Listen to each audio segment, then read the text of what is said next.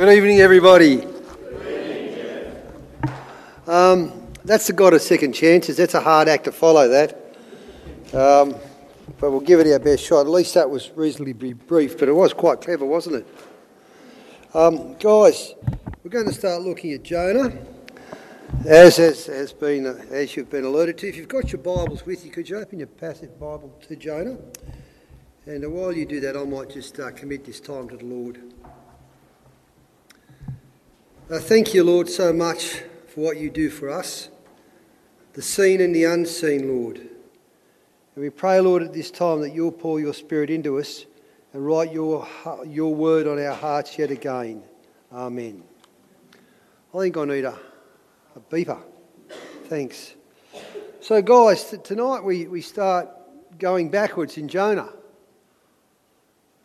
Swimming backwards. It's about as good as I can go swimming backwards. Now, let me bore you with the reasons why we're going backwards. Outside of the fact that I know you probably know the story of Jonah. Put your hand up if you don't know the story of Jonah. You probably wouldn't be going to, would you? Okay. Not after that comment. So, one, I think the story of Jonah we are reasonably familiar with.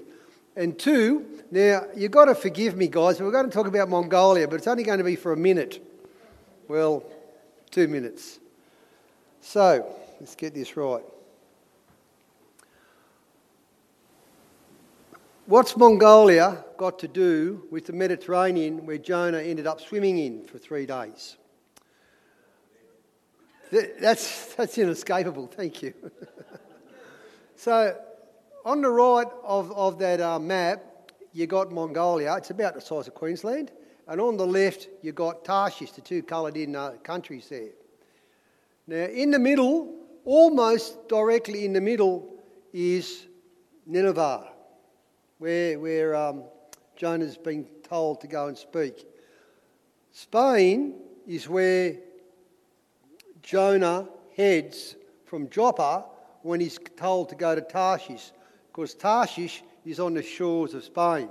So does that give you enough reason for me to think, yeah, Mongolia's involved in this because it's halfway between here and Spain?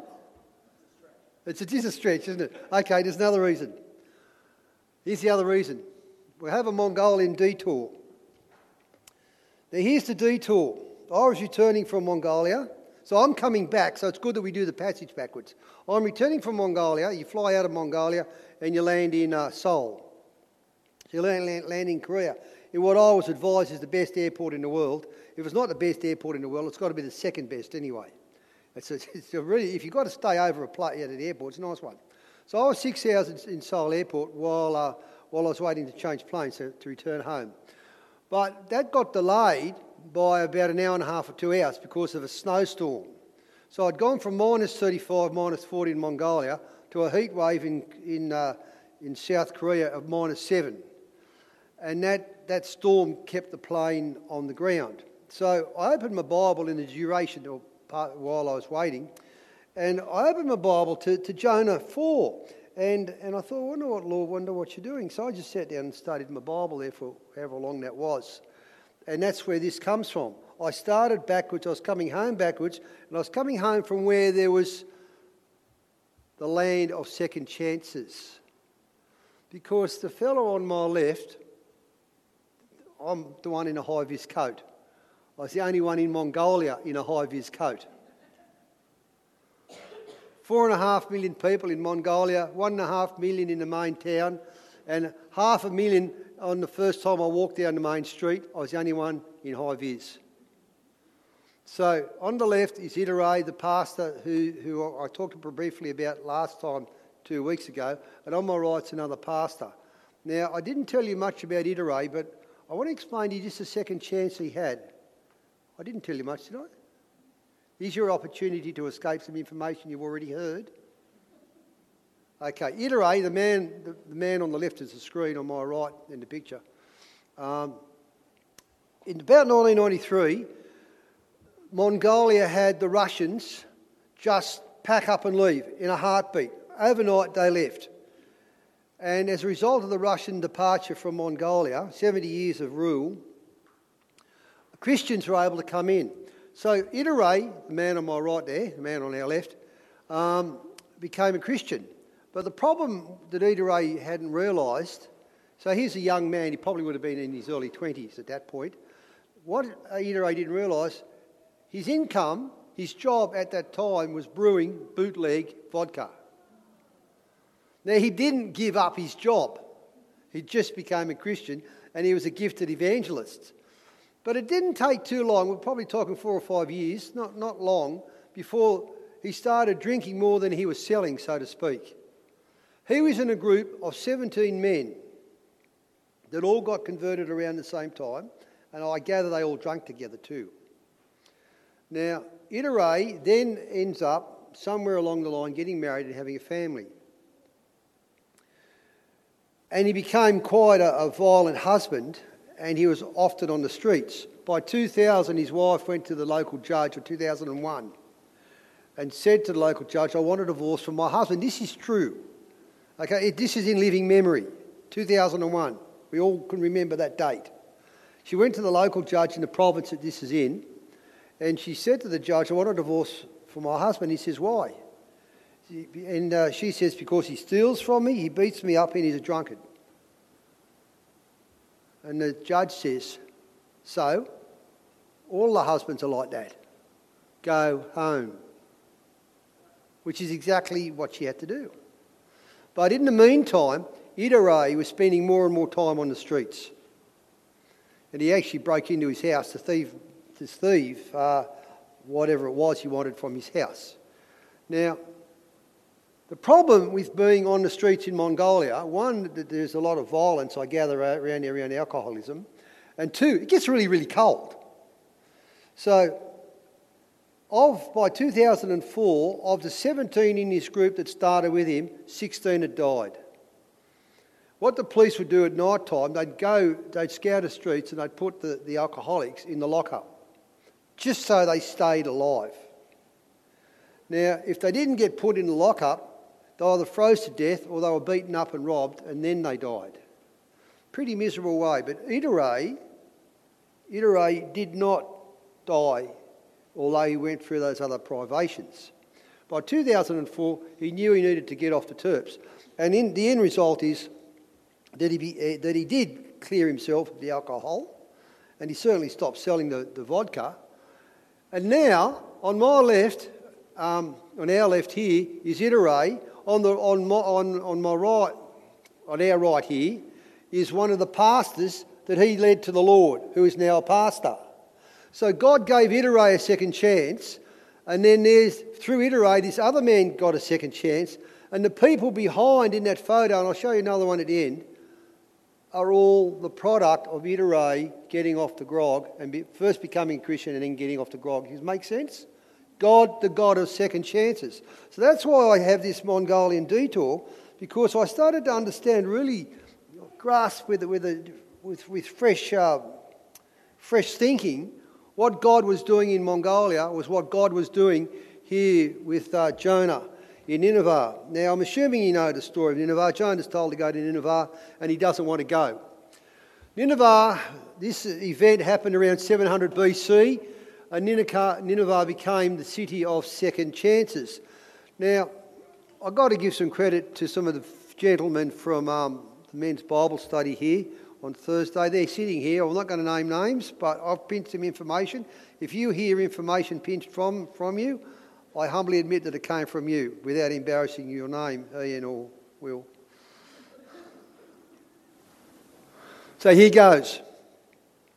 Guys, it was at this point in time that the Israelites had been taken over by the Assyrians. Now, the Israelites and the Assyrians did not get on as a result, and the Assyrians were known as a brutal nation. Now, that's why Jonah would have been so antagonistic towards going to Nineveh, because they were Assyrian. And so Jonah didn't want God to bring grace to a people that had not brought grace to his people. That's what you could speculate. It doesn't say it, but history would seem to support that. Now, Nineveh was destroyed in 612 BC by a Babylonian confederation, and it was then the largest city in the world, as it describes here. and the capital of the Assyrian Empire. So after the Babylonian, but before the Babylonian Empire was the Assyrian Empire. After the Babylonian Empire came the Persian Empire in the histories of empires, put it together. Now, and it was known for its wickedness. Now, that's recorded in here. For posterity, Nineveh was a town known for its wickedness. I don't know what's going to happen when I hand my knife and fork in, but I don't want on my headstone written known for his wickedness. It's not a nice way to have your character summed up. So, Nineveh was so wicked. Now, Nineveh remains to this day on the eastern bank of the Tigris River, opposite modern Mosul. Now, you may remember Mosul. It's where the ISIS took it over about 2011 or 2012, didn't they? And it's been released. But there are still ruins of Nineveh there if you're game enough to go to Iraq and have a look. I think I'll take the word of Wikipedia on that one. So, five times in 10 verses, 5 times in 10 verses, anger is mentioned. There's a theme running through here. There's an unwise rage upon God from Jonah. It seems to me it is even more foolish for those who know God to measure his goodness by the plumb line of anger. But anger is mentioned 5 times in 10 verses. Every second verse is, on average, there's a notion of Jonah's anger. Now, all of Nineveh listened to God speak through Jonah, but Jonah wouldn't even accept his own words. There's a little bit of a sense of hypocrisy running through here as well, isn't there? That the Ninevites were willing, and we'll look at that next week, the Ninevites were willing to repent, but Jonah stays angry. He's back at where he was in chapter 1 when the storms blew up. Jonah wants the impossible from God. He hopes God will change who he is. Can you get that? Jonah hopes God is going to change, and his anger is his conduit to try to bring that change toward God. Because isn't that what anger is? Trying to control another without controlling yourself. I'm losing control of this situation, so I'll arc up and regain control by losing my control. How many times? Just take a reflection for 10 seconds. When has somebody been angry at you because they were just trying to control you? Or when have you got angry at somebody else and the purpose of that anger was control? I want to stop you doing this to me, or I want you to do that for me, however that rides out. That's the nature of anger, isn't it? Now, so Jonah wants the impossible from God. He hopes that God will change who he is. He is resentful towards God's character. He says in verse 2, he prayed to the Lord, "O Lord, this is not what I said when I was still at home. That is why I was so quick to flee to Tarshish, because I knew you are a gracious and compassionate God, slow to anger and abounding in love, and one who relents from sending calamity." He wanted calamity to fall on the 120,000 occupants of Nineveh. He didn't want a God of compassion. So I can humbly say that Jonah is defeated by compassion. It's compassion that will defeat anger. It won't multiply it. Jonah has lost because God won through compassion. He hasn't changed God and he hasn't changed himself. But God's compassion wins the day. So Jonah has elevated his value system above God's value system. But compassion defeats vengeance every time. If you're ever thinking about vengeance, if you were pursuing vengeance, I think it was Socrates said, or Gandhi, one of those bright guys, said, if you want to pursue a path of vengeance, dig 2 graves. He was here digging his own grave. And he seemed willing to want to dig his own grave. So Jonah does not want God as he is, but wants to make God in his own image. Is that not the heartbeat of mankind? To fashion God in his own image, that therefore I have control over my God? And this is becoming more and more real in the day where we think God's loving. Not that he isn't loving, but that therefore he will put up with anything. I've fashioned God in my image, and therefore if he's made in my image, he's going to be the way I want that makes me feel comfortable. Now, I'm not sure if I said this a couple of weeks ago, but I think I did tell you a little bit about an epiphany in my mind about an understanding of God. It's as if God's standing behind a wall, and most of God is behind that wall, but part of God protrudes across the wall. Now, I can't see what's behind that wall, but I can see what protrudes out of that wall. Therefore, I make my judgments upon what I can see, having no understanding about what I can't see. But God's God in his entirety and not just what I see of him. Because if I could grasp all of God, I would be God. How can a finite grasp an infinite? And if I was God, we would all be in trouble. If you were God, we still may all be in trouble as well. So Jonah is making opinions about God without knowing all of God. Now, in verse 3, Jonah says, "O Lord, take away my life, for it is better for me to die than to live." Then in verse 5, Jonah does a runner. Jonah went out and sat down at the place east of the city. There he made himself a shelter, sat in its shade and waited to see what would happen to the city. Still hoping that God was going to zap it. Still hoping that God was going to bring calamity on this city. But you know what, guys? Look at verse 4. Between 3 and 5 is verse 4. But the Lord replied, "Have you any right to be angry?" Now, this is second guessing. I admit that. But I reckon Jonah is lucky to get from verse 3 to verse 5. He wanted the God that he didn't like, that relents from sending calamity. He wanted the God of compassion to be even alive to be able to walk away to the outside of the city. Does that make sense? And he didn't see it. He didn't even see that God was relenting in his own judgment on Jonah. Now, you've got to be careful about what you ask for from God, because sometimes you might get it. And he's saying, "Lord, I want to die." And Jonah, in his great wisdom, repeats it. Compassion is on no radar when anger is. Anger and compassion are not bed partners.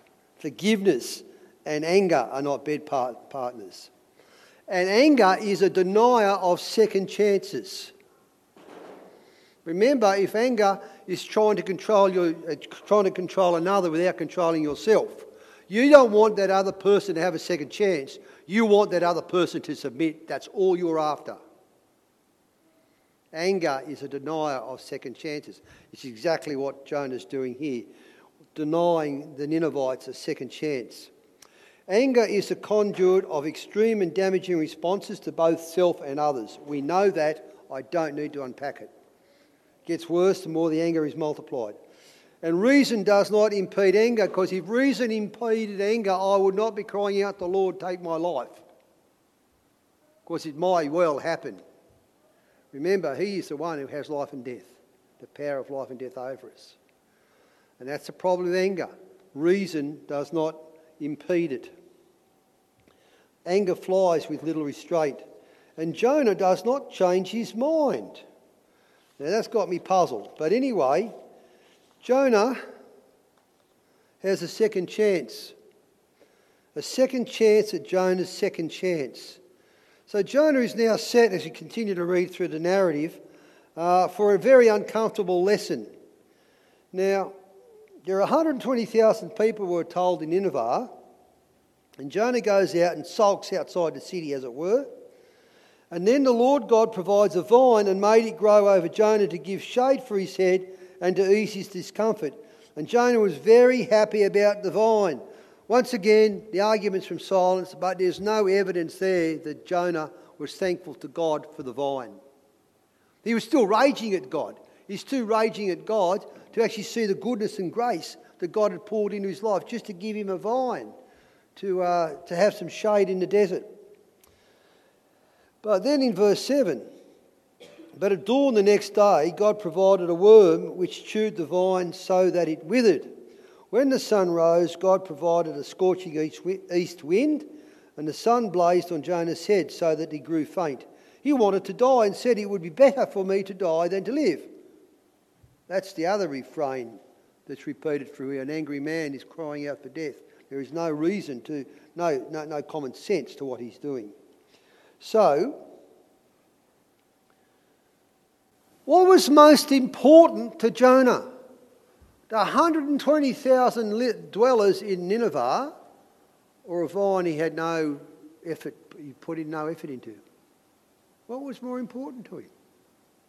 Because a heart is revealed by its lament. He lamented the vine, but wanted vengeance against people. Now, there were 120,000 wicked souls, but they were souls. They were people made in the image of God. But his care was for a vine that lasted 24 hours. The heart is revealed in what it laments. That's worth a reflection on the things that make you sad as well as make you happy. Now, what I want to do, could you turn in the back of your Bible to Revelation 9.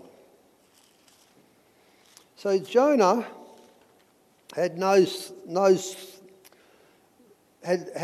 thought of repentance and turning around and saying, God, you've got this right, and I need to repent of my thinking to you too. In fact, Jonah ends very abruptly. I'd love to know what happens after God has his last comment with Jonah, but God doesn't tell us. Now, in Revelation chapter 9, it's a series of God's judgments coming upon the earth. And then there's a little conclusion which is quite startling, particularly if you don't want to follow Jesus. But it's startling to believers anyway. Verse 20 of Revelation 9, remember God's brought judgment through the trumpets and plagues upon the earth. Then in verse 20, John writes, the rest of mankind that were not killed by these plagues still did not repent of the work of their hands. Is there any echo there? Jonah was not repenting. They did not stop worshipping demons and idols of gold, silver, bronze, stone and wood. Idols that cannot see or hear or walk. Nor did they repent of their murders, their magic arts, their sexual immorality or their thefts. Got to ask the question, and we'll look at this further next week in chapter 3. What's it take to get somebody to repent?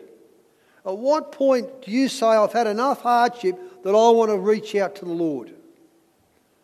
He who is suffering is done with sin, tells me in 1 Peter 4. He who's suffered is done with sin. Now Jonah had suffered. He'd been in the belly of a great fish. He must have got seasick in the storm. He'd walked through Nineveh for 3 days and he's sitting out now in the burning heat. And he still hasn't got to the point of coming before the Lord and saying, oh, gee, Lord, I got that wrong. But there's nothing new or unusual in that act of Jonah, because God's prophesying here and it's happening today with the terrors that are upon his world. People still are not turning to the Lord. They're refusing to repent and they're shaking their fist at him. Even if they don't do it literally, they're certainly doing it in their hearts. I don't want to have anything to do with God. We're going to talk about a lot more about that in my last message here, when we talk about the pedestal of love. So back to Jonah. Jonah had failed to notice he too was first offered a second chance. Instead of being fish food in the middle of the Mediterranean, in the middle of a boiling Mediterranean, God sent him an underwater taxi, didn't he? A submarine taxi. That was his first chance. Now Jonah gets a second chance. He didn't get zapped, did he? Jonah failed to notice he too was offered a second chance, and I wonder if he was offered a third chance in verse 4, along from the boiling Mediterranean. He missed grace. Grace is easy to miss. That's the sad part of grace. Grace can be cheap. And he talks about it in chapter 2. He talks about people that fall for grace. Now, if you're a mum and dad, don't answer this question, particularly if your son or your daughter's here. How many times have you done something for them that they didn't even understand you did it? And that you didn't even get thanks for it. It was taken for granted at best. Now, If you're a son or a daughter, how many times have you done something for somebody else? Maybe your mum and dad, but unlikely. That's not true. Where you've done something that you didn't need to do, but it was an act of kindness and it wasn't appreciated. They missed your act of kindness. That's the forfeiting of grace. Now that's hard, isn't it? Jonah forfeited the grace that God had given, or was trying to forfeit the grace that God had given him. But the Ninevites, the wicked people, didn't. The Israelite did. So it's easy to refuse. Sorry, next slide. It's easy to refuse to offer the second chance or even receive it. I don't want to give grace. Jonah didn't want to. He's full of anger. He's full of pride. Pride is the blockage to the giving of grace. Pride is the blockage to the giving of a second chance. Pride is the blockage to quelling anger. Even if you're being shown that you're wrong in your anger, you escalate the anger because you don't want to be proved wrong. They're enemies. Grace and pride are enemies. Pride is a blockage. Jonah found death preferable to success. Oh, how anger clouds judgment. It is God's right, and he makes it clear to offer second chances. Now, please note that when I was in Mongolia, the two common religions in Mongolia when the Russians were around, Christianity was almost non-existent. Buddhism was really, really hammered, and there was still shamanism. But, being communist, they tried to wipe all religion out. Now, communism nearly killed Buddhism because it killed 1/3 of all males in Mongolia, because 1/3 were Buddhist priests. But the other big religion in Mongolia is shamanism, it's witchcraft. That's the worship of the dead. Now, what God's done through Christianity coming to Mongolia is given everybody a second chance that he is at this stage, and to worship he who is living and not worship the dead. The dead can't rise, they can't save you, but he who is alive can. So those who worship the dead are now offered a second chance. When life seems unfair and you are tempted to raise the fist to God, note that as with Jonah, God's intentions are far higher than my judgments. So I go back to that little image of God revealing a bit of himself past the wall. I can't see his intentions that are behind that screen. I can only see the little bit that sticks out. But I make judgments about God when I can't see him. I have to trust that God's judgments are far higher than my judgments. His intentions are far better than my judgments, even if it looks like God got it wrong. I think there are many Christians in this world that might think that God got it wrong with Donald Trump in America. Now, why would that happen? I don't know. I'm not a political person, but he does seem to be the brunt of a bit of humour, doesn't he? He doesn't necessarily seem to be wise with his mouth. But God's got intentions that are far higher than we can judge. So, tie it all together. Finally, I don't doubt that God truly loved Jonah, but even after 3 days in the great fish and the most successful evangelism in history, Jonah did not return the favour and love God. Now, most of you would have heard of Billy Graham, probably the world's best evangelist. Him and Reinhard Bonnke, I guess. Men with outstanding reach for the good Lord. Billy Graham's average at his meetings, at his rallies, he gets a 4% response rate. 4%, that's pretty darn good. Nobody else seems to get a 4% response rate of people going out the front and praying the prayer to become Christians. Jonah got a 100% response rate. They all bent the knee. He's going to be the greatest evangelist in history, but he still hadn't learned to love God. We have all accepted God's second chances. Let us too practice offering second chances to others. Pride's the blockage, remember. Redemption in whatever circumstances be, be they large or small, is never dependent upon worthiness. So the fact that so-and-so is not worth a second chance from you is irrelevant. The issue is never worthiness. Nineveh is still known for its wickedness. It wasn't about their worthiness to be rescued, but it's about God's love bound in grace and mercy. That's why we do it, because we want to reflect the good Lord. Refuse to judge those that God asks you to speak of, wherever only the messenger of a higher purpose. Now, please indulge me just one last time. I'm going to try really hard not to mention Mongolia for the next 4 weeks. Okay, there's the God of second chances.